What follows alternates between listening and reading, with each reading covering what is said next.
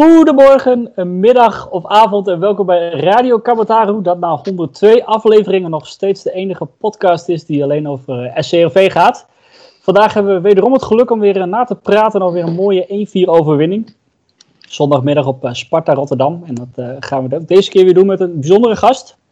Mijn naam is Marcel Koppers en uiteraard is ook het gouden duo van Radio Kamataru er weer bij. Rebbe Wijtspa en Frank Beijden, welkom jongens. Dankjewel. Ja, dankjewel. Het is wel weer het weekend van de duo's en het is ook weer de avond. Hebben we één van de duo's. Klopt. Ja. Klopt. Ja, jij blikt alvast een beetje vooruit op onze gast. Vind je niet mooi? Mooi, cryptisch ook. Enrico Drost, kom maar in.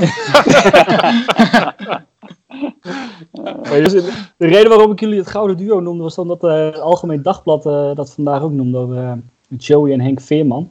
Die passen zij een beetje in het rijtje van Sam Lammers, Michel Flap qua duo's vorig seizoen. Ik snap de vergelijking wel. Ik denk alleen dat deze nog wat beter zijn. Het is meer Jong Bergkamp toch, qua posities ongeveer. Ja, dat is wel een goede vergelijking ook. Interessant, ja. De aangever en de spits. Ja. En als Henkie die bal zo blijft aannemen, dan is die vergelijking met Bergkamp ook helemaal niet zo heel gek natuurlijk. Ja, ik denk dat Henk nou wel begint te groeien. Nog langer dan 2 meter 2. Maar hij zat een paar hele mooie aannames bij. Maar ik weet niet wat voor maat schoen hij heeft, maar dat moet ook wel lukken, geloof ik. Sibon-achtig. Ja. Zo moest ik ook aan denken, ja, inderdaad. Ik vond hem steeds meer. Ik vond hem toen de tijd toen hij kwam, dat kan een nieuwe Sibon worden. Dat bleek hij uiteindelijk helemaal niet te zijn. Maar nu begint hij wel wat meer kenmerken van Sibon te hebben. Al is hij natuurlijk veel sneller als Gerald Sibon. Ja.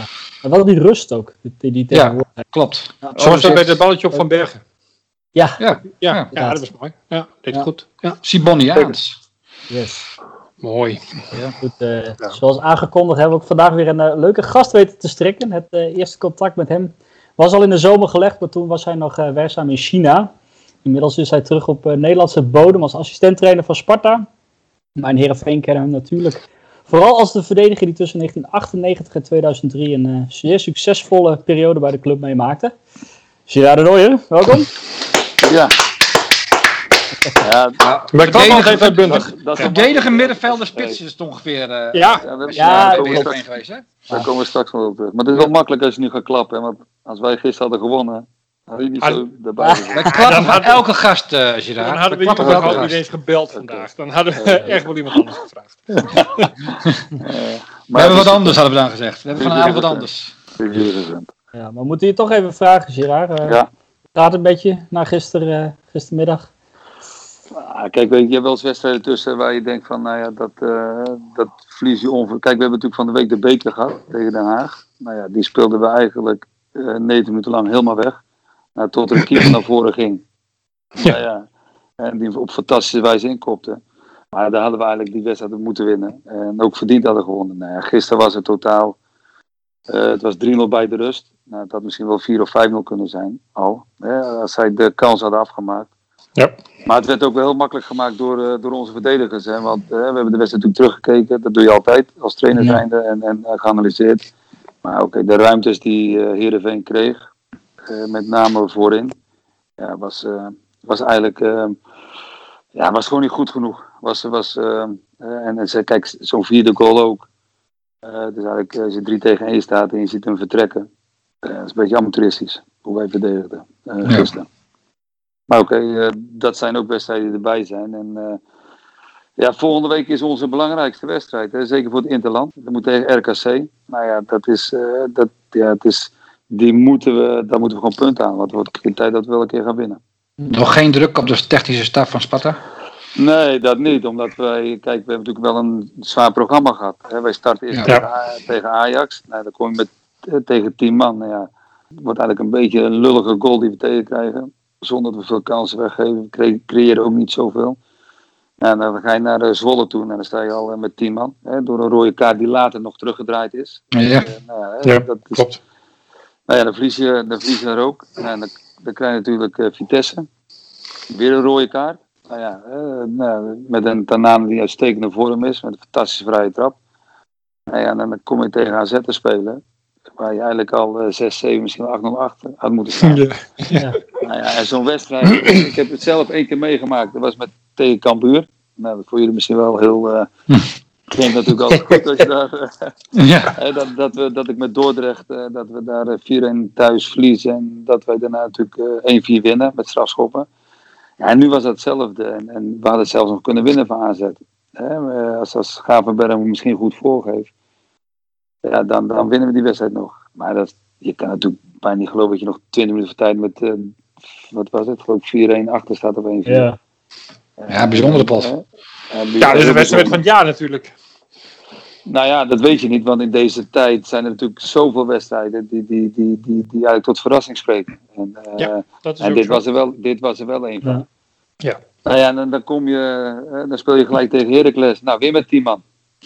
Wordt ons aanvoerder uitgestuurd. Nou, dan krijg je een fantastische bekerwedstrijd waar je eigenlijk onverdiend uitschakeld wordt. En dan krijg je Heerenveen. Maar het zijn allemaal clubs allemaal uit de top 6 die wij gehad hebben. Behalve Zwolle dan, maar... Ja, deze clubs, er zit een enorm gat tussen de nummer 8 en de nummer laatst. Qua kwaliteit en ook al qua punten, denk ik. Ja, en zeker als op het moment dat er een paar niet mee kunnen doen bij... Dan zijn die selecties wel heel smal om het op te vangen. Ja, wij moeten, ik zal het even afkloppen. Wij hebben nog steeds geluk gehad dat wij in deze coronatijd bijna geen besmetting hebben gehad. Nog steeds niet. En we hebben er een aantal gehad, maar... Het waren 2 van de belofte en 2 van de selectie die eigenlijk bijna niks hadden. Die eigenlijk na 3 dagen weer mee konden trainen. Ja, dat is ook wel waar wij wel naar streven. Je probeert het wel. Ik was gisteren bij AZ en RKC. Nou ja, die hebben natuurlijk wel flink voor hun broek gehad. En kijk naar Ajax vandaag. Hetzelfde. Ja, hetzelfde. Ja, maar als je kijkt wat die voor elftallen kunnen brengen. Nou ja, kijk naar PSV. Die brengen allebei nog een heel goed elftal op de been. Ja, dan moet je net het geluk hebben dat je tegen ADO moet, misschien als PSV zijnde. Maar... Ja, maar dat kunnen wij niet opbrengen. Want als bij ons een aantal wegvallen, dan moet je terugvallen op spelers van de belofte. Ja, maar dat is bij ons net zo. Dat is niet zo makkelijk. Omdat die ook niet... Kijk, die mogen ook niet trainen. Die mogen wel met de selectie mee trainen. Maar die hebben geen competitie meer. En normaal spelen wij 2e divisie met die jongens. Wat een goed niveau is. Ja. Het blijft echt heel lastig. Heel lastig. Ja.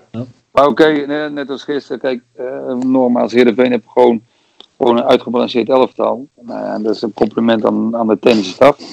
Maar ook aan het beleid. Want ze hebben natuurlijk in het begin was er natuurlijk heel veel commentaar. Alleen dat hebben we gewoon juist mee toegeslagen. En dat zie je ook met de spits. Goede zet geweest. Nou ja, daardoor... JP gehaald achterin, keeper erbij gehaald. Nou ja, dan zie je dat je en dan volgens mij denk ik ook die Poolse jongen denk ik ook nog gehaald. Nou ja, dan zie je als je gewoon een goed aanspeelpunt hebt. Nou ja, en je as is goed, ja, dan ga je ver komen. Wat is jij bent een echte kenner natuurlijk. Wat is de kracht van Heerenveen, vind jij?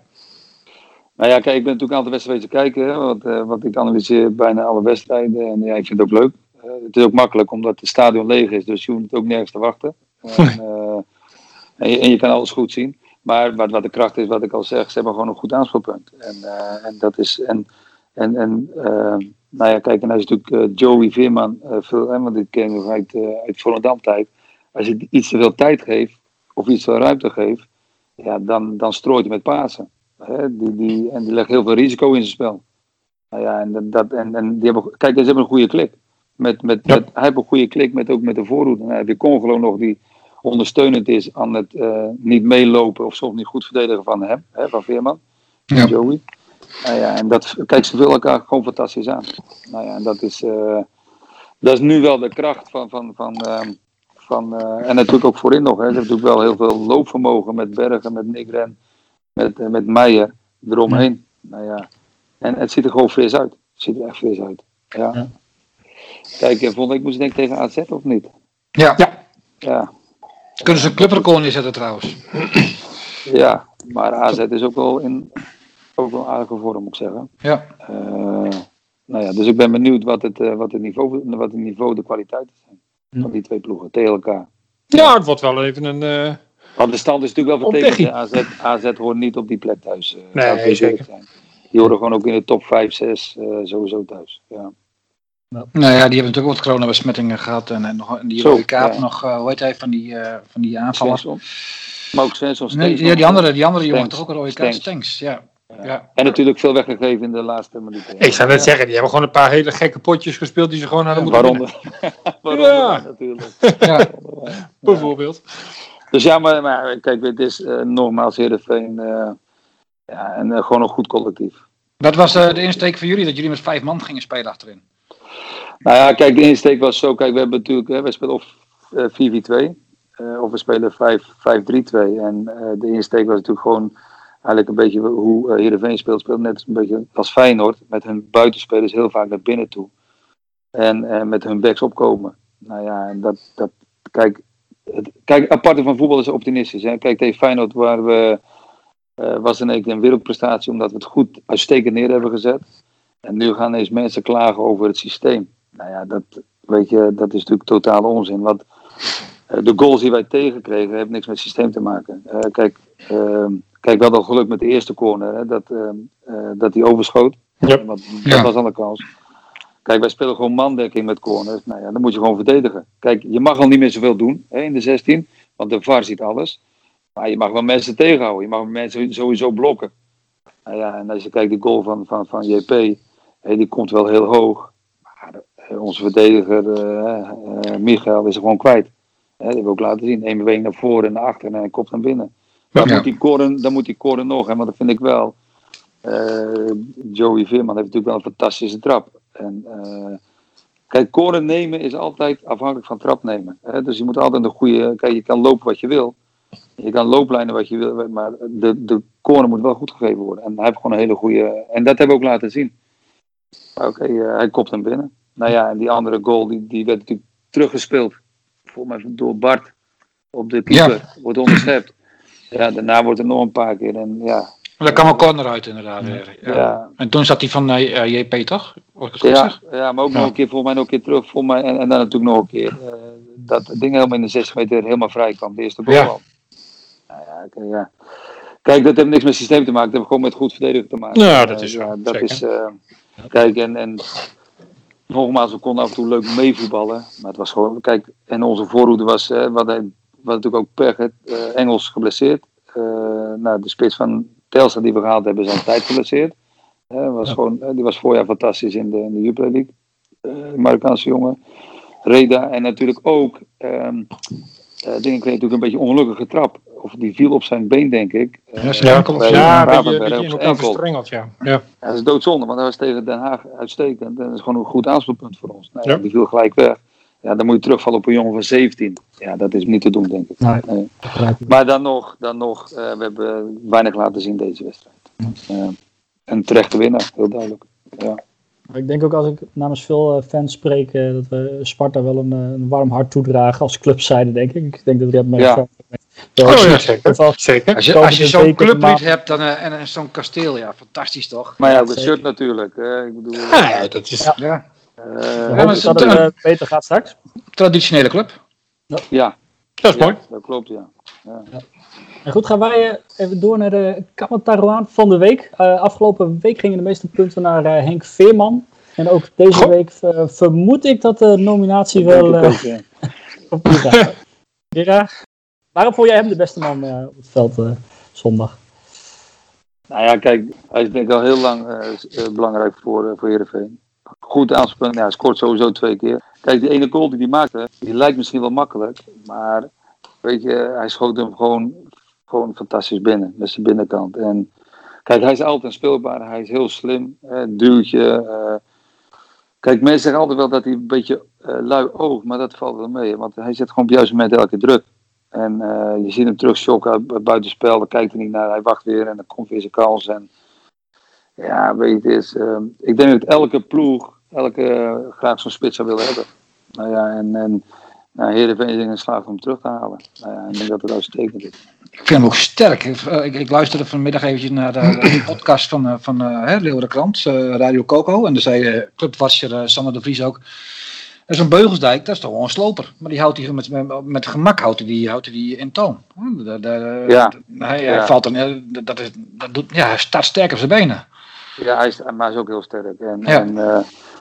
Kijk, je weet eens, en nogmaals, hij heeft natuurlijk het geluk nu aan de zijde dat hij eigenlijk op dat heb je als in een, hoe noem je dat tegenwoordig, flow zit, of hoe je het ook wil noemen. Elke op de goede plek. Maar je komt daar omdat je er ook, je hebt ook hij heeft echt een spitsengevoel. Nou ja, dat is, en 7 goals dacht ik toch, of niet? Ja. Vind je hem de beste spits op dit moment in de Eredivisie? Ja, jullie wel, denk ik. Ik zit even na te denken. Nou, ik moet zeggen, die van PSV vind ik ook heel goed. Die uit Israël. Malen. Malen is natuurlijk ook gewoon een goede spits. Maar het is niet een type spits zoals hij. Dit is een echte 9, denk ik. Ja, maar ik moet zeggen, die van Groningen. Groningen niet. Strand Larsen, ja. Dat is ook wel een gouden greep geweest, denk ik. Klopt, want, die begint ook wel te komen, ja. Die begint ook wel te komen. Ja. Maar hij hoort wel bij de beste spitsen, ja. Dat denk ik wel. En kijk, AZ heeft ook gewoon goede spitsen, laten we eerlijk, want dat is... Maar hij is gewoon voor Heerenveen, ja... Ik denk, al moet ik ook weer zeggen, kijk, weet je, je hebt een aantal goede spitsen, want dan heeft het even over spitsen. Ik vind die van Vitesse, Openda en die andere, die van City komt, ook een City of Chelsea. Even Chelsea denk ik, of niet? Ja. Ook een uitstekende spits. Dus ja, maar laten we Henk Veerman ook scharen onder de spits van Nederland. Zeker na gisteren.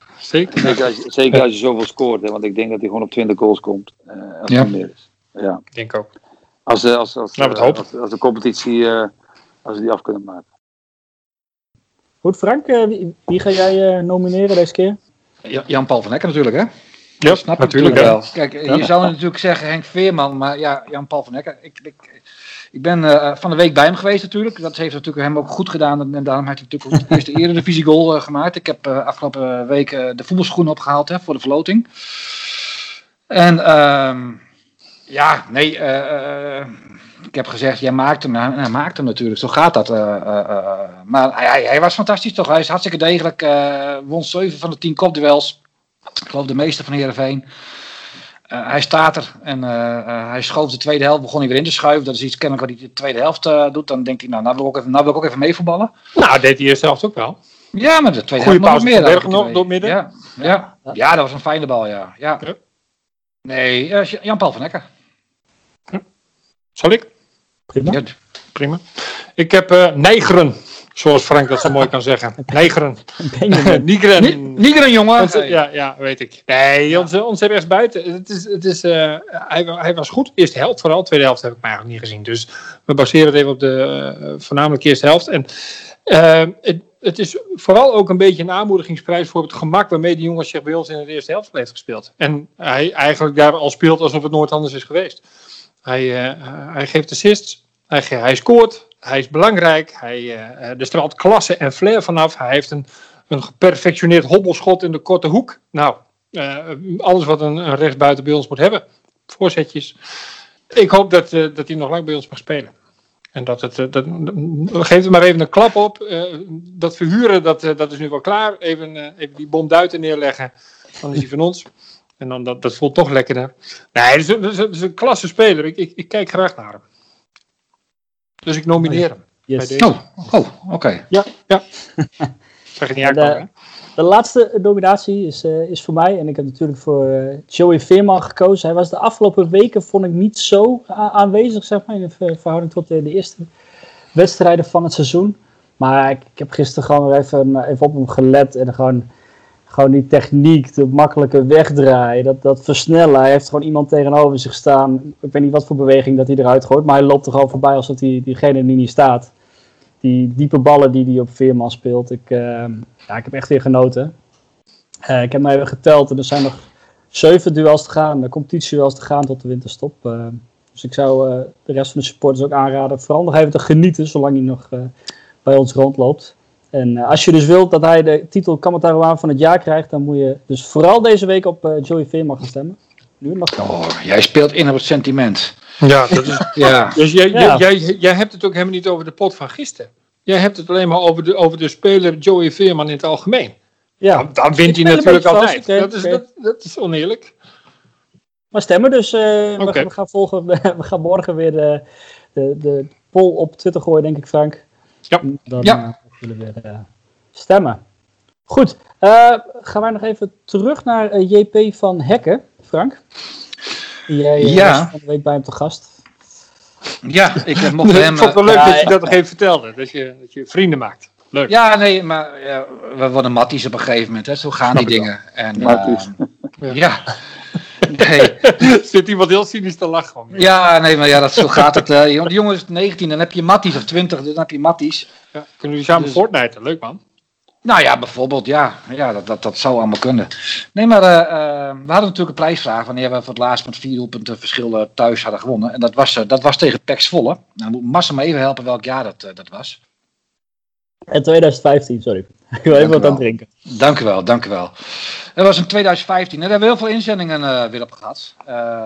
De eerste keer dat we de prijsvraag deden, wat voor schoenmaat hij heeft. Misschien weet Gerard op te vallen. Wat voor schoenmaat heeft Jan-Paul van Hekken? Jij hebt hem als jeugdspeler gehad. Ik denk dat hij 45, 46. Hij had maat 48. Ja. En die 2 paar kano's, die heb ik nou hier thuis liggen. En we hadden dus een nieuwe prijsvraag inderdaad van wanneer we voor het laatst met 4 doelpunten verschil hadden gewonnen. 48, jezus. Ja. Ja, maar we hebben een Jelger de Kroon, onze huisnotaris, die heeft de floating weer gedaan. En daar is een winnaar uitgekomen en Piebe van der Hoek, die had het goed. Dus die is de trotse eigenaar van een paar Adidas schoenen maat 48. En ik weet niet wat hij ermee gaat doen. In de garage, denk ik. Misschien zet hij er plantjes in voor in de tuin of zoiets.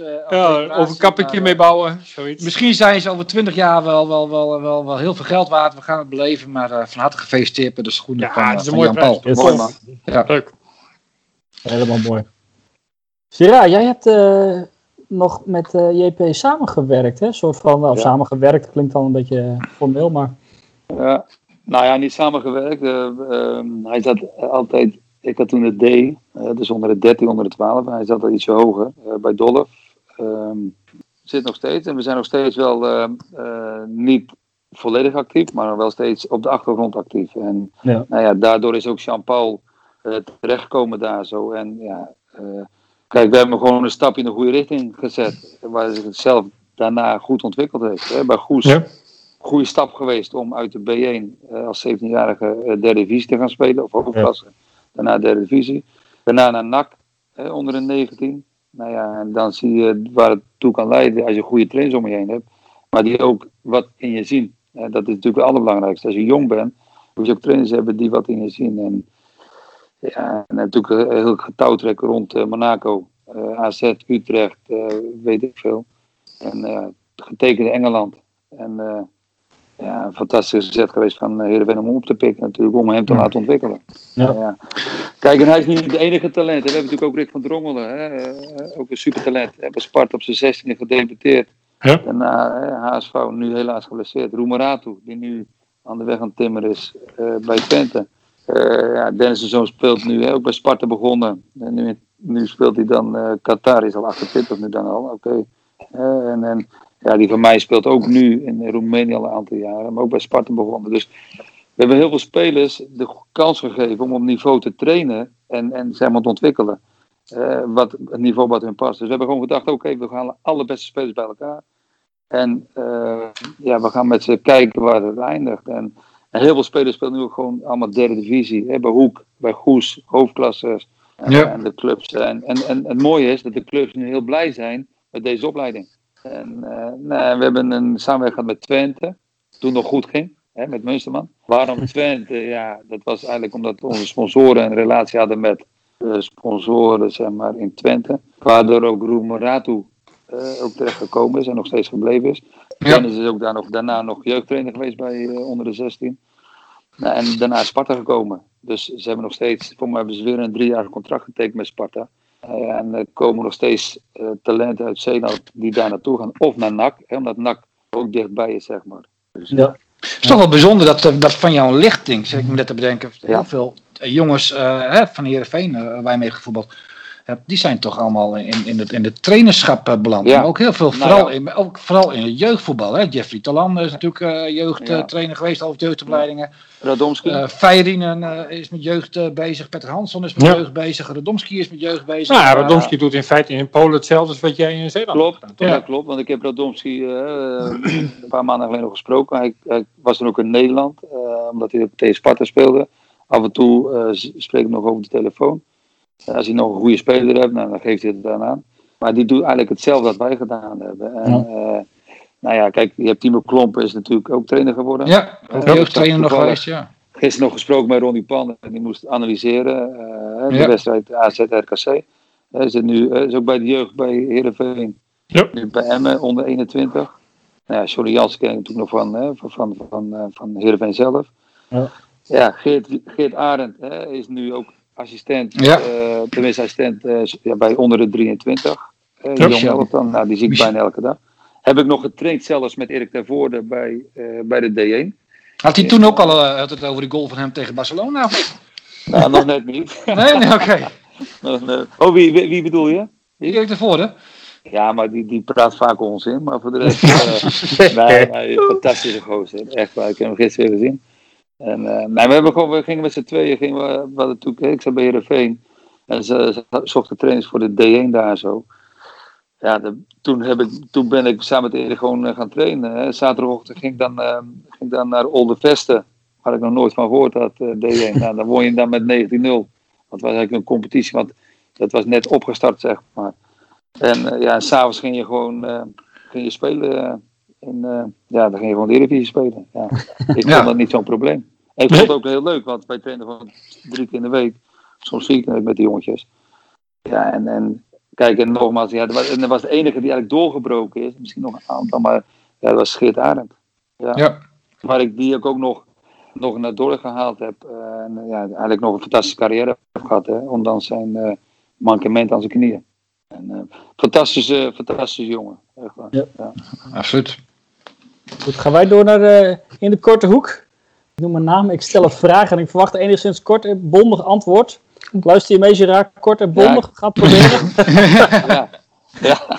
Goed, we beginnen met Frank. Staat Henk Veerman aan het eind van het seizoen ook nog bovenaan in de topscorerslijst? Dat kan zomaar, ja. Ja, daar staat zeker bij de eerste 3. Daar ga ik vanuit. Goed. Gerard, als fans missen we het voetbal natuurlijk enorm. Maar zie jij ook spelers opbloeien, zeg maar, juist doordat er fans ontbreken en dat die druk misschien wat weg is in het stadion? Ja, bij sommige spelers wel. Ja. Kort en bondig. Ja, prima. Kort en bondig. Redmer, eigenlijk voor mij heb je die vraag min of meer al beantwoord. Maar is Arjen van der Heijden nu definitief zijn basisplek kwijtgeraakt aan onze Benjamin? Ja, voorlopig wel, denk ik. En dat is wel jammer, want ik zie Van der Heijden ook graag. Eigen jeugdspeler, dat is belangrijk die we er ook weer in hebben. Maar zijn tijd komt nog wel. Dus ik maak me er niet zo zorgen om. Gerard, wat is er gebeurd met de vermaarde website DennisEnGerard.nl? Ja, dat is afgelopen. Dat was mooi. 5-6 jaar gedaan volgens mij toen we bij Heerenveen speelden. Ja, ik vond het briljant. Ja. Column schrijven, weet je, dat was gewoon top. Het was ook wel leuk om te doen, maar op de duur was het gewoon klaar. Soms moet je... En dat is nu eigenlijk, weet je wat jullie nu een beetje doen, is podcast. Ja. En we hebben trouwens, dat is heel even nog terug te komen, Bart Vriends ook een fantastische podcast. Ja. Luister ik ook graag naar. Ja. Sportpodcast. Samen met, volgens mij met die oud-keeper van jullie. Ja, inderdaad, met Maarten de Fokkert. Ja, volgens mij. Maarten de Fokkert, ja. En die andere die bij Excelsior speelt. Die buiten speelt. Van haar. Ja. Maar terug op die website, die onderhielden jullie echt zelf? Ja, want ik moet wel zeggen, dat kost ook nog wat geld, want we willen geld ingestoken. Maar oké, wij onderhielden alles zelf, ja. Wij deden ook alles zelf. En we schreven ook trouwens nog columns in de PZC. En die zetten we gewoon erop. En het was leuk om te doen. Ja. Ik heb voor mij die video's die erop stonden van die goals van jullie, die heb ik regelmatig gedownload afgespeeld. En ik heb er redelijk wat gescoord bij Heerenveen. Dus, Ja, voor een verdediger heb je veel goals gemaakt voor Heerenveen. Ja, vond ik ook, ja. Redmer. Een vraag van Jaap Frieso. Is het niet beter om de bekercompetitie te schrappen dit seizoen? Ja, dat vind ik prima. Ik wil...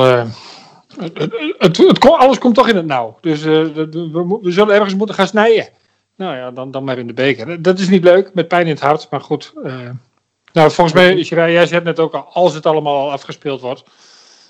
Dit is een onderdeel daarvan. Weet je het? Nou ja, ik denk dat beker, en zeker van amateurs, echt een enorm gemis is. Ja, zeker. Voor de inkomsten. Want normaal verdien je heel veel eraan als je een rondje verder komt. Ja. Maar het is sfeerloos. Hè? Kijk, competitie, oké. Maar beker is echt iets waar je naartoe leeft om een ronde verder te gaan. En hoe verder je komt, nou, jullie hebben het ook al een keer meegemaakt. Hè? Ik heb zelf 2 keer meegemaakt die finale. En nou ja, dat is een enorme happening voor iedereen. Ja. En zeker voor een club, een kleinere club zoals Sparta of Heerenveen. In zover, je komt niet altijd zo ver. Nee. En dat is eigenlijk totaal... Weet je, eigenlijk kun je blij zijn dat je uit de beker bent. Want dan hoef je daar niet meer op te concentreren. Nee. Mooi, goed. Schrappen die handel. Laatste vraag voor Frank. Wat kun je ons in een halve minuut vertellen over Abkar Barsson? Abkar Barsson, dat is de aanvaller die eigenlijk nooit niet werd. Speelde eens 1 jaartje bij ons in 2000.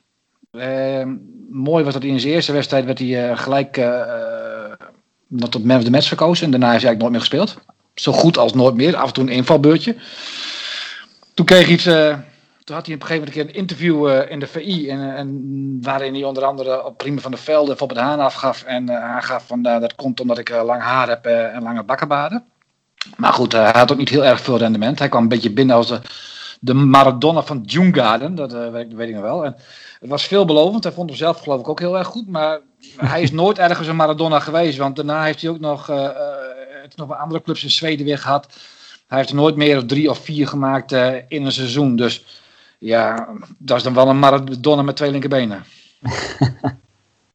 Ik kan me nog een heel mooi verhaal herinneren.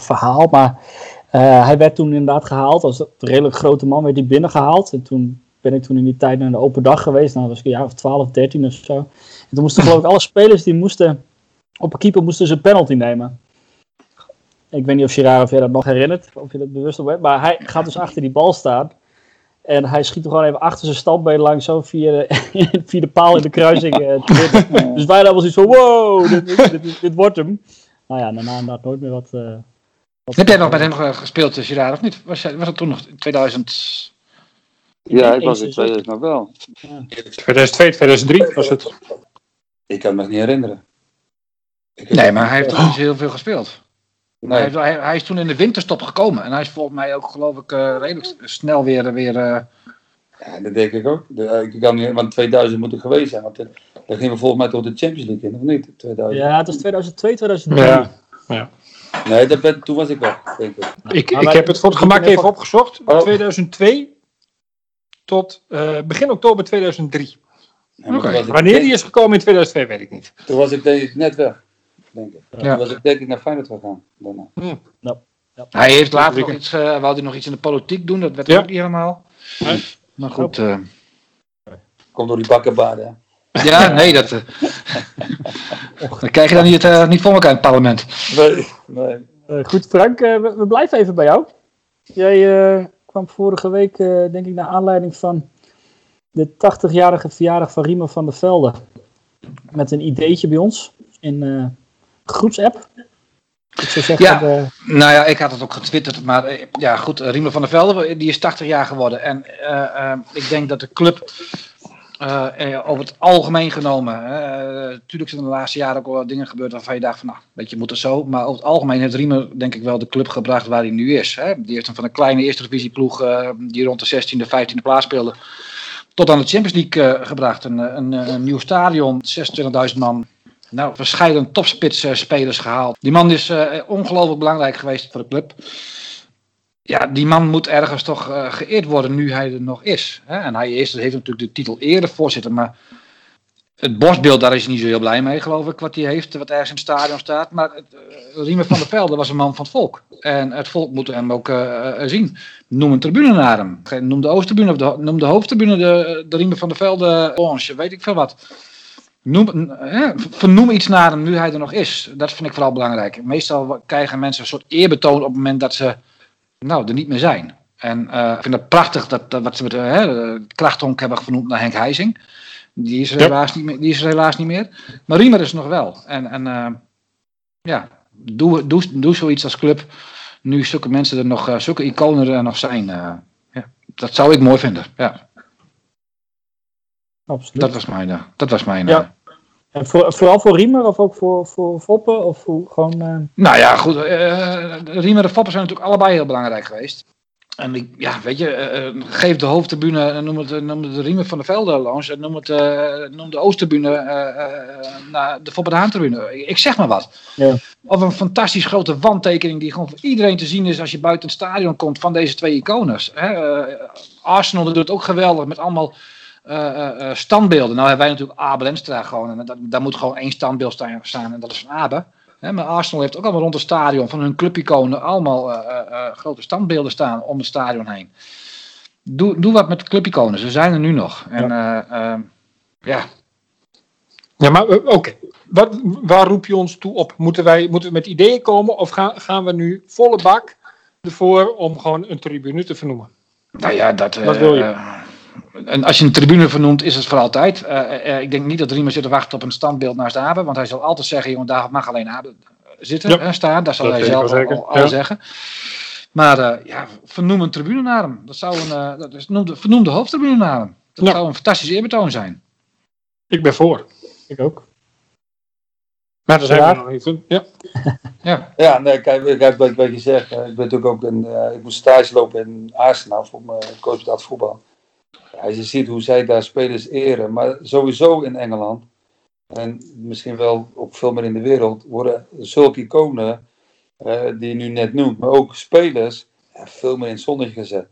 Dan is bijna elke wedstrijd wel iemand die geëerd wordt. Nou, in Nederland is het altijd een beetje doe maar normaal, want we moeten niet te veel aandacht schenken aan iemand die maar kijk, ik vind als iemand zoveel betekent heeft voor een club, ja, dan moet je die gewoon, wat jij zegt, tribune of wat.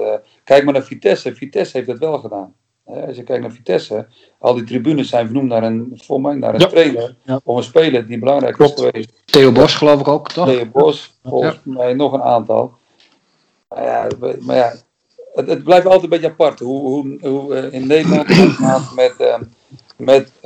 met spelers of met voorzitters of met clubiconen, met trainers die belangrijk zijn geweest voor een club.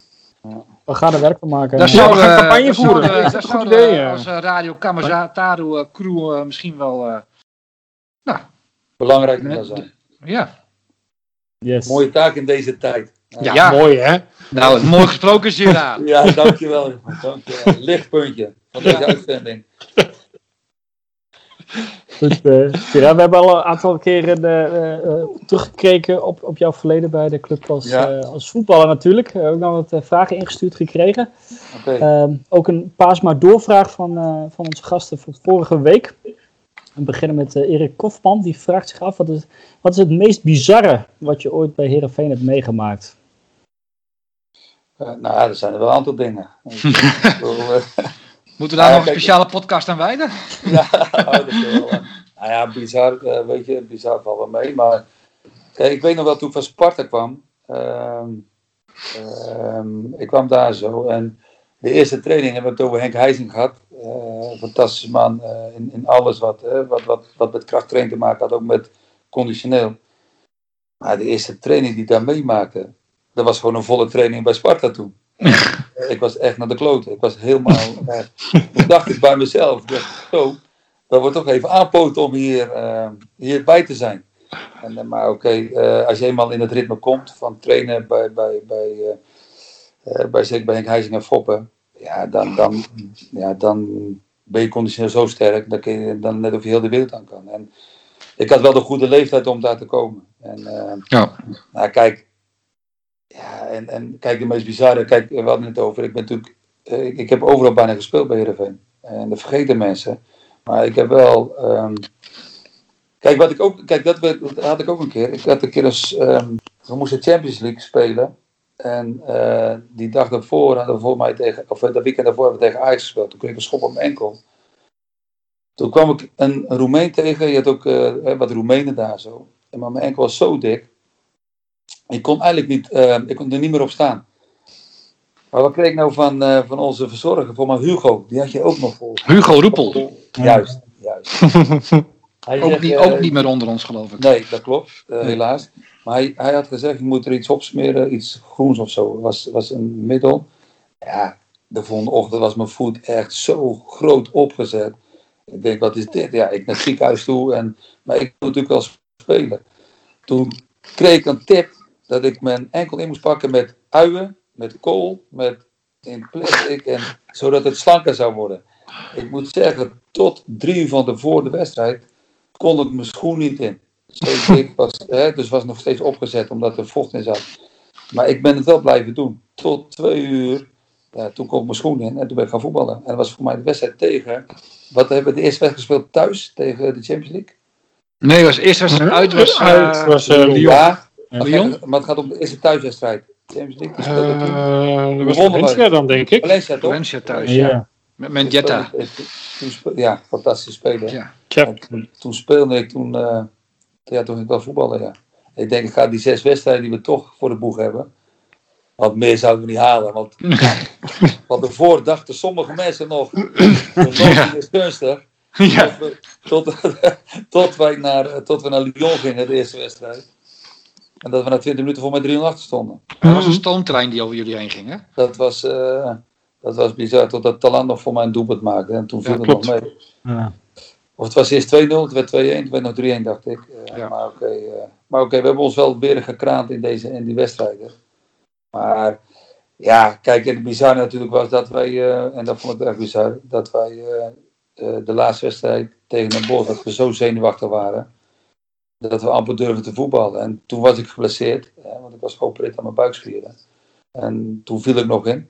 Maar de Moerad, ik weet niet of die nog kent. Ja, Moerad Kizrat. Ja, die kom ik elke dag tegen, want die werkt bij Sparta. Oh. Kijk. Die heeft een goaltje nog gemaakt, ja. Die heeft een goaltje en hem nog steeds kopen. Ik zeg, we hebben hier echt, ik vind het doodzonde dat we hier hebben laten degraderen. Nee, maar toen scoorde die spits waar ik daarna nooit meer van gehoord. Popovic. Valerie Popovic. Die scoorde toen de goal. En, die kwam uit het niets en verdween in het niets. Ik weet niet wat, het was een soort tovenaar. Ja, die kwam en ik vond het wel een goede spits. Ja, dat was een hele goede. Was een spits, was echt, hij zei niet zoveel, maar hij scoorde wel. En dat een goede spitsen. Hij woonde ook bij jou een straatje later. Nee, die heeft... In het huisje van de BJ, daar heeft hij nog gezeten. Heeft hij daar? Daar moet ik niet blij om zijn geweest. Nee, die moest eerst 5 schoonmaakbedrijven. Nou ja, en bizar natuurlijk dat we 5-1 wonnen van Ajax. Waar ik zelf 2 keer scoorde. Was echt... En in de Blauwe Kater zijn ook bizarre dingen gebeurd? Nou ja, er zijn wel dingen gebeurd, maar die gaan we niet benoemen. Toen was jij was de DJ vaak, hè? Nou ja, weet je, ik was wel een van de gangmakers. Dat had ik hem als partner met Dennis. Maar ook, ik vind als jij voetbalt en je geeft alles 90 minuten, dan vind ik dat waar je ook... Kijk, wat het wel gebeurde. Kijk, de Bak was altijd het café van Heerenveen toen. Maar ik moet het zeggen, ik had dat gevoel niet zo. Dus toen ben ik eens een keer naar de Blauwe Kaart, daar kwam ik Menno tegen. En ja, zijn we daar gaan zitten. Nou, wij gingen daar een beetje draaien. Ik zei, maak een beetje draaien. Oké, prima, een beetje muziek. Maar het werd steeds drukker. Tot hij gewoon een beveiliger voor de deur moest gaan zetten. Omdat het zo druk werd. Ja, iedereen kwam daar. Dus ook de spelers kwamen later. Gingen niet meer naar de Bak, maar kwamen vaak bij de Blauwe Kater. En ja, dat café is gigantisch gegroeid. Daarna. En het bleef even klein, maar het bleef wel heel erg vol. Ja. Het bleef wel heel vol. En, en veel vaste mensen kwamen daar, maar het was echt fantastische avonden gehad. En ik vind als jij voetbalt, je geeft alles 90 minuten. En we wonnen in die tijd heel veel wedstrijden. En ja, dan moet je ook ontspannen kunnen. En, kijk, ik moet eerlijk zeggen, niet iedereen was van gediend. Niet in de begeleiding bij Heerenveen. Maar oké, Je ziet het nu bijna niet meer, hè? Voetballers die in Heerenveen op stap gaan. Je kwam echt met jouw generatie, maar ook met Jon Dal Thomas en die jongens en Mark Niga, die kwam je altijd, Maar altijd er tegen. Dat komt ook omdat we natuurlijk ook wel, wij hielden wel van het café. En dat heb je bijna niet meer. En mijn blauwe kaart was echt top. Ik heb echt een toptijd gehad. Dat meen ik echt. Kijk, en niet alleen bij de blauwe kaart. Maar je hebt het over de Toelan. Daar hebben we het ook over gehad. Ik woonde eerst naast die Roemeen. Die grote spits was ook nog geweest. Die was niet zo... Guzatu. Daarna kwam Denneboom naast me wonen. Die zie ik nog. Die woont hier in Zeeland. Die zie ik nog regelmatig. Ja. Nog steeds contact mee. Nou, dan had je natuurlijk Dennis woonde daar nog. Maar je had ook nog Daniel Jensen. Ja. Hans Vonk, maar die woont ietsje verder. Je had nog Radomski, had je volgens mij nog. Ja. Nou ja, en wat fantastisch was, dat we gewoon ook supporters daar hadden, maar we hadden ook allemaal kinderen daar. En ja, we hadden echt... Ik had toen ook netten gekocht, want je had goaltjes, waar er geen net in. Ja, ik denk, dat kan niet. We hebben toernoois gewoon gezet, hebben net opgehangen, weet je, we gingen gewoon... Ja, we voetbalden ook, ik gaf ook wel eens training daar zo.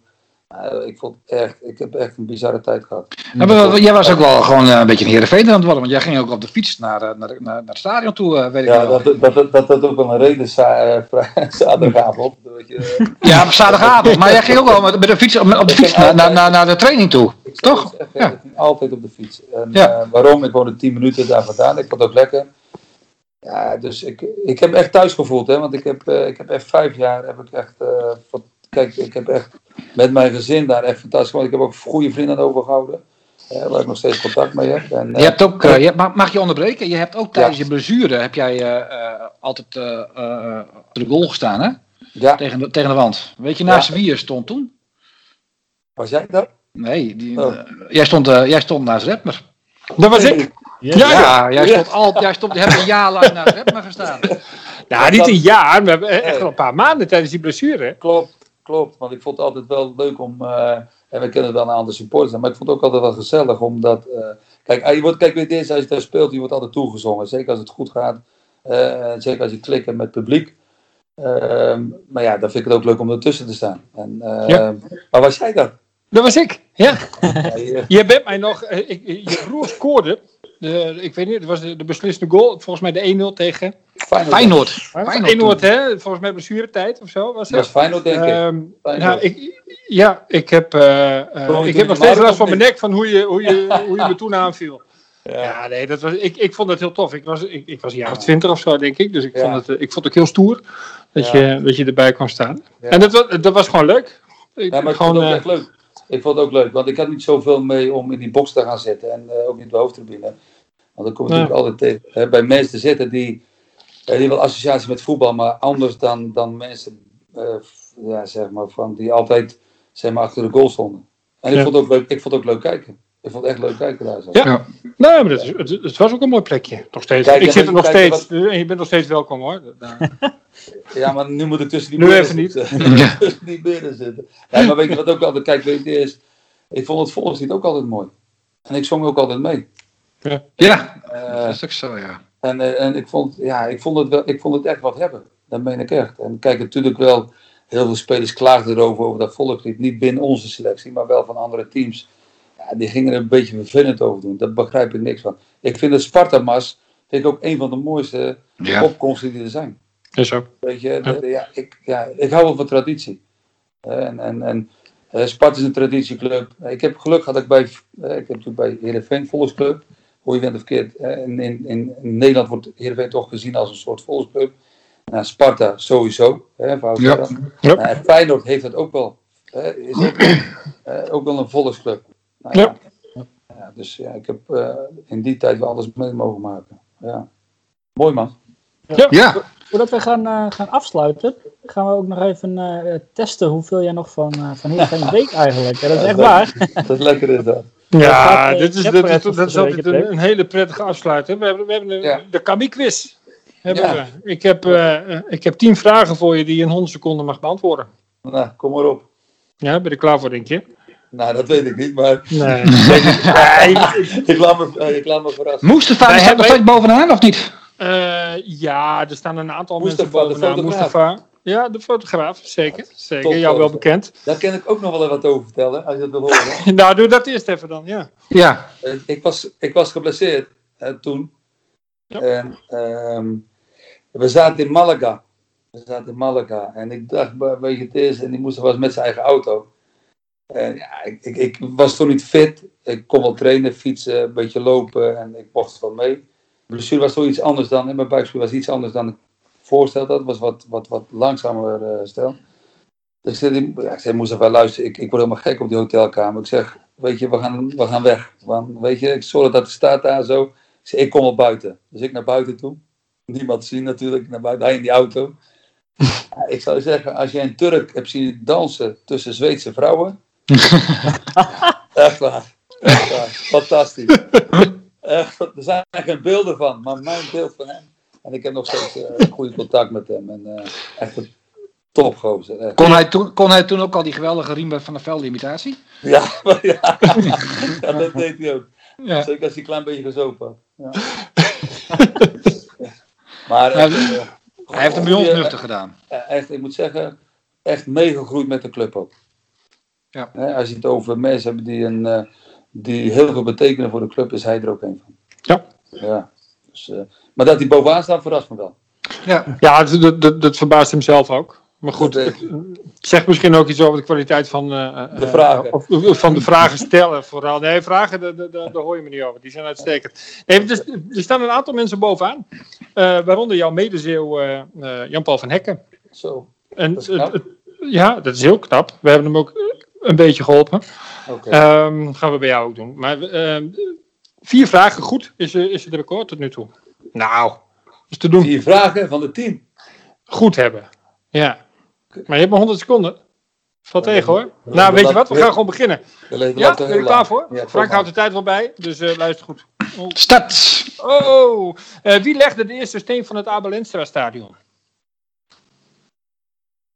Nou, moet je gewoon passen. Nee, moet je gewoon passen. In 2000-2001 speelde Heerenveen in de Champions League. Foppe de Haan gebruikte 20 spelers in totaal. Wie kreeg de minste minuten van die 20? Max Houttuin. Dat is niet goed. In het eerste seizoen van jou scoorde je 9 doelpunten en in 1 wedstrijd scoorde je 2 keer. Tegen wie was dat en wie gaf de beide assists? Nurmela, Ajax. Niet goed. Nee joh, sorry. 24 oktober 2001 speelde Heerenveen Ajax van de mat. 5-1. Albeek scoorde 2, jij scoorde 2, maar wie maakte die andere? Denneboom. Uitstekend. Wie is deze speler die onder contract heeft gestaan bij SC Heerenveen, Torino, Karlsruhe, Wigan en Stade Rennes? Dat is die Zweed is dat. Ja. Ook bij de Spurs? Ja, die linksback. Ja. Erik. Elman. Edman, goed zo. Er zijn veel spelers die de overstap hebben gemaakt van Sparta naar Heerenveen. Maar wie was de eerste die dat deed na de eeuwwisseling? Nog voor jullie. Of na jullie natuurlijk, want jullie kwamen in 98. Van der Gijp? Nee. Na de eeuwwisseling, hè? Dus 2000 was dat. Toen was de Gijp ook. Is dat 2000? Nee, was een keeper. Maakt niet uit. Welke speler scoorde het laatst 3 doelpunten in de wedstrijd van Heerenveen? Zeg nog een keer vraag. Welke speler scoorde was de laatste speler die 3 doelpunten in 1 wedstrijd van Heerenveen maakte? Simon? Nee. Hoeveel hadden we er goed? 2? 2 denk ik hè? Nee. Dat vond ik wel mooi hoor. Maar even ja, was dat Cambuur? Nee, ik loop ze allemaal met je belangs. Ja. De eerste steen werd gelegd door Riemer van der Velde. Oké. Ja. Nou ja, kun je weten. De speler die het minst gespeeld heeft van die 20 in de Champions League was Harvey Wijngaarden. Harvey Wijngaarden, ja. Ja. Die voorstopper. Ja. Juist. Jij, in jouw eerste seizoen scoorde je een keertje 2 keer. Dat was tegen RKC. En Samatsic gaf jou beide keren een assist. Ik zal eerlijk zeggen, ik herinner die goals geen eens meer. Nee, ik ook niet. Maar goed, wij hebben iemand met heel veel voetbalverstand hierachter. En die heeft het allemaal uitgevoerd. Die geloven op zijn blauwe ogen. Weet je, dat brengt nu geluk dat je dat zegt. Want wij gaan tegen RKC. Dit kan jij gewoon meenemen in die... Ja. Echt waar, jullie helpen ons echt fantastisch. Ja. Dat dacht ik wel. Nou ga je die beelden dat doen we ook vragen. graag. Jullie hebben ga je die beelden zeker vragen. geholpen. Dat ga ik even opvragen, ja. Eens even kijken. Je had Denneboom, die scoorde inderdaad die vijfde goal. Die speler die je ook goed had, zonder hulp, was Erik Edman. Ja. Dat was keurig. De laatste speler... Oh nee. Wie was de eerste speler van Sparta naar Heerenveen? Dat is keeper, hè? Ja. Even wachten. Keeper. De Goeie? Nee. Nee, joh. Nee, Van de Bussen. Brian van de Bussen. Ja, die beller. Ja. Die heeft toch met Rijkaard bij Sparta gezeten. Ja. En de laatste speler die 3 keer scoorde in 1 wedstrijd voor Heerenveen was Reza Goganiat. Oh, ja. Was dat toen tegen PSV? Ik denk het wel. Toen scoorde hij ook een paar keer, hè? Ja. Nou, weet ik niet meer. Hoe dan ook, 2 goed. Ik vind het helemaal niet verkeerd. Welke plek kom ik te staan? Ik hoef niet te weten. Dat bungelt ergens onderaan, maar goed. Dat is niet relevant. Nee. Ik vond dat je kranen geweerd hebt. Dankjewel. Goed gedaan. Marcel, over naar jou. Ja, weer terug naar jou, Rapper. Dan gaan we even naar de voorspellingen kijken. Ik heb altijd 2 blokjes achter elkaar. Ik moet er altijd even een beetje aan wennen. Dan heb ik bijna een droge mond en dan mogen we ons nog... Ja, de voorspellingen. Er zit al iemand luid op te juichen. Dat is niet... Frank, gefeliciteerd. Je had 1-4 tegen Sparta, had je goed. Dankjewel. Daarmee kom jij eenzaam en alleen aan de top van het voorspellingsklassement van ons. Met 2 keer zoveel punten als dat ik heb en oneindig keer zoveel punten als de rest. Ja, dat is een momentje. Want dit is natuurlijk... dit heeft niemand verwacht. Dat zag je vandaag ook op Twitter. Hè, dat Mitrita onder andere zei van... Ik herken me niet in dit beeld. Ja. Frank bovenaan staat met voorspellingen. Klopt. Dus daar herkent niemand zich in. Dus, nee. Ik ook niet. Dus dat, desalniettemin... Of eigenlijk niet desalniettemin. Dus dat zeg ik alleen dat ik het een mooi woord vind. Derhalve. Dat is misschien wel een mooi woord. Mag jij ook aftrappen... bij de voorspelling voor AZ thuis komende week? 3-2 overwinning. Ik moet even meeschrijven. Ik heb een ander papiertje. 3-2 overwinning. Dat is wel mooi. Laten we het hopen. Gerard, wat denk jij? Heerenveen AZ? Ik denk 1-1. Ja, oké. Marcel? 4-4. Sorry? 4-4? 4-4, ja. Komen we ook 4-0 achter, denk je? Ik hoop het niet. Ja, dat zou leuk zijn, maar... Ik hoop ook niet dat we 4-0 voor staan en dat dan 4-4 wordt. Nee. Ja. Nee, dat lijkt me prima. Ik denk 2-0. We houden thuis altijd de 0. En we scoren ook altijd. Meestal ook vaker dan 1 keer. Klopt. Voor mij nu al 28 wedstrijden op rij gescoord, hè? Is dat zo?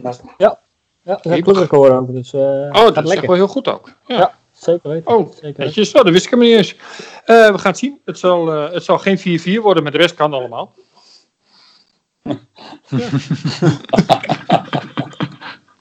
Top. Dankjewel, Rapper. Jo. Ik zit hier door mijn vragen heen. Ik weet niet of jullie nog vragen hebben, of Gerard nog vragen voor ons heeft. Ja, dat mag ook natuurlijk. Dat kan ook. Ik ga een vraag stellen. Hoe was het in het begin bij jullie? In de podcast? Nee. Optimistisch hoe voetbal is. Nou, wij zagen het in de voorbereiding totaal niet zitten. Nee, we zagen ook dat er echt gewoon heel veel kwaliteit ontbrak. En we wisten ook dat er geen rode cent was. En dat er gewoon eerst Ejuke verkocht moest worden. Ja. Maar dat maakte ons wel zorgen om. Want je speelde op een gegeven moment al 4-5 wedstrijden in de voorbereiding zonder versterkingen. En dan komen die versterkingen. En dan is het eigenlijk wonderbaarlijk, zeg maar, hoe snel zij in de eerste wedstrijd tegen Willem II zich hoe Meijer en onze Poolse verdediger van Veerman weet je wel wat hij kan. Maar dat viel gewoon wel samen. En dat het daarna alleen nog maar meer samenviel, dat vind ik wel een compliment voor de spelers die Hamstra heeft gehaald. En ook voor Johnny Jansen uiteraard. Ja. Maar het heeft wel heel lang geduurd. Het heeft wel heel lang geduurd voordat wij dachten van Ja, maar dan zie je hoe opportunistisch voetbal is. Hè? Want een paar maanden geleden, 4-5 maanden, was iedereen zeer negatief. Ja. En nu gaan we praten over records. Toch? Ja. En daar is misschien wel goed dat de Heerenveen heel rustig is gebleven. Zeker de trainstaf, iedereen eromheen. Ja.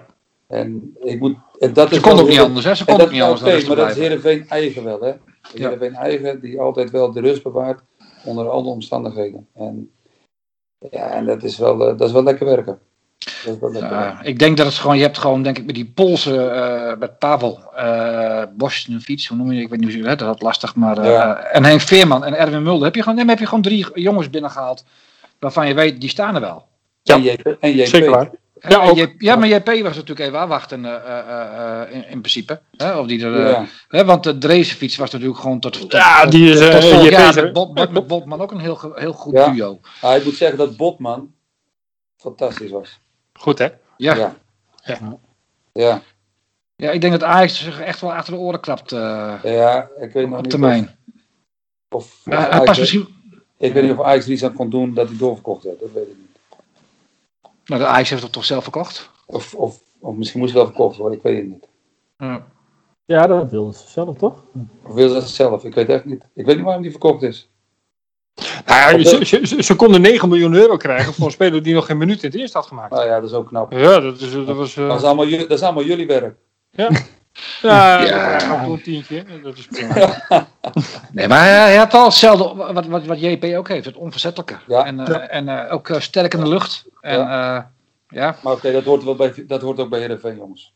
Ja, maar wij hebben, ik denk dat wij bijvoorbeeld na Botman, na Hansson, niet meer zo'n absolute krachtpatser achterin hebben gehad, zeg maar. Een beetje rouwdouwer, klopt. Ja. En dat hebben we nou dan toch weer met JP ook gelijk weer. Ja. Goed jongens, daarmee zijn we aan het einde gekomen aan deze aflevering van de Radio Kamataru. Maar niet voordat wij natuurlijk onze gasten van vanavond hebben bedankt. De rapper Frank, natuurlijk Gerard de Nooijer. Dankjewel. Ja, jullie ook bedankt. Dat was leuk. Ja, graag gedaan. Hebben we een paar doorvraag nog, of niet? Ik zal even de gast introduceren en dan kijken we of Gerard nog een vraag voor onze gast heeft. We zijn er uiteraard volgende week weer en we gaan het voor de verandering eens hebben over het vrouwenvoetbal van Heerenveen. De gast is Jessica Rozenburg, die sinds een jaar nu de voorzitter is van de stichting Vrouwenvoetbal van Heerenveen. Uiteraard gaan we het ook over de wedstrijd tegen AZ hebben. Maar tot slot misschien nog voor jou dan, Gerard. Heb jij een vraag voor de voorzitter van het vrouwenvoetbal van Heerenveen? Of voor het vrouwenvoetbal? Nee, een vraag, ja. Ja, kijk, weet je eens. Die competitie van de vrouwen, waar Heerenveen ook in zit, toch nu? Ja, zeker. Het is jammer dat die zo klein is. Dat niet elke BVO eraan meedoet. 8 teams geloof ik. Of dat ooit nog veranderd wordt in de competitie. Ja. Kijk, ik heb ook twee dochters die voetballen en dan wel op een lager niveau. Ja, je kan denigreren doen over vrouwenvoetbal. Maar ik vind, ieder zijn eigen niveau is gewoon altijd top. Weet je? En dat moet je ook respecteren. Nou ja. Het is jammer dat er maar weinig clubs in Nederland meedoen met het vrouwenvoetbal.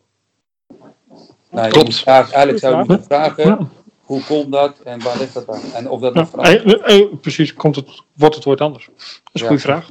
Goed. Neem me mee. Volgende week. Je kan zo bij jullie in die uitzending elke keer, man. Wat doe je volgende week maandag? En die week erop hebben we ook nog een hele mooie gast, want die gaan we nog niet onthullen, denk ik. Oké, dat is goed, man. Goed, mannen. Bedankt. Graag gedaan. Jij ook bedankt. En zijn volgende week weer bij een nieuwe Radio Kamataru. Yes. Hoe lang bandje heb je? Nou, laat de Vries er dan ook nog eentje maken. Dat zou toch aardig zijn? Ja hoor. Ha! Kamataru. Rodion Kamataru krijgt dan ook zijn afscheidscadeautje in de extra tijd